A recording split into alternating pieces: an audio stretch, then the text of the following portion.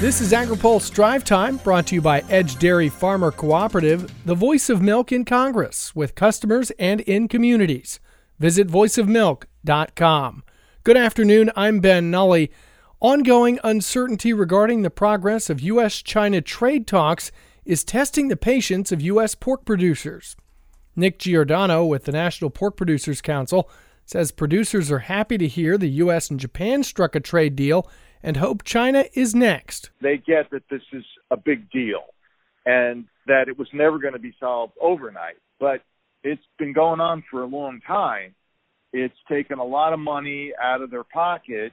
And now, the ante's really been upped because with African swine fever there and, probably at least a third, if not more, of the production pulled out, it's an unprecedented sales opportunity. So, yeah, people have been really patient, but you got to wonder how long that patience is going to last. Currently, U.S. pork producers face retaliatory tariffs of 50% on exports to China, in addition to the existing 12% duty on U.S. pork.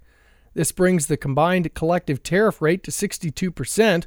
Most competitors only pay 12%. The U.S. rate would increase to 72% if a 10% retaliatory tariff on U.S. pork goes into effect Sunday. Certain producers wanting to grow hemp for the 2020 crop year may obtain crop insurance coverage.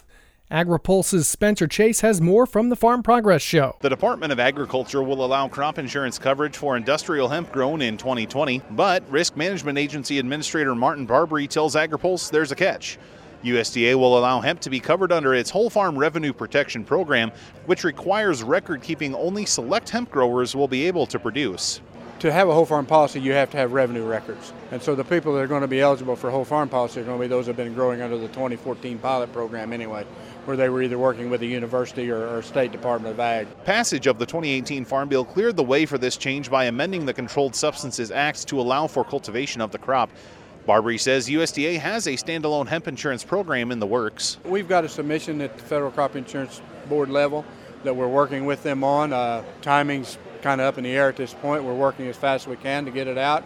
I don't know that we'll get it for 2020, but I think very comfortably we can say we will have a standalone policy, MPCI policy, for 2021. He says most policies take 2 to 3 years to be developed, but the data collection process for hemp growers has slowed the process of building a standalone program. Reporting from the Farm Progress Show in Decatur, Illinois, Spencer Chase, AgriPulse. Edge Dairy Farmer Cooperative provides dairy farmers throughout the Midwest with a powerful voice, the voice of milk, in Congress, with customers, and within their communities.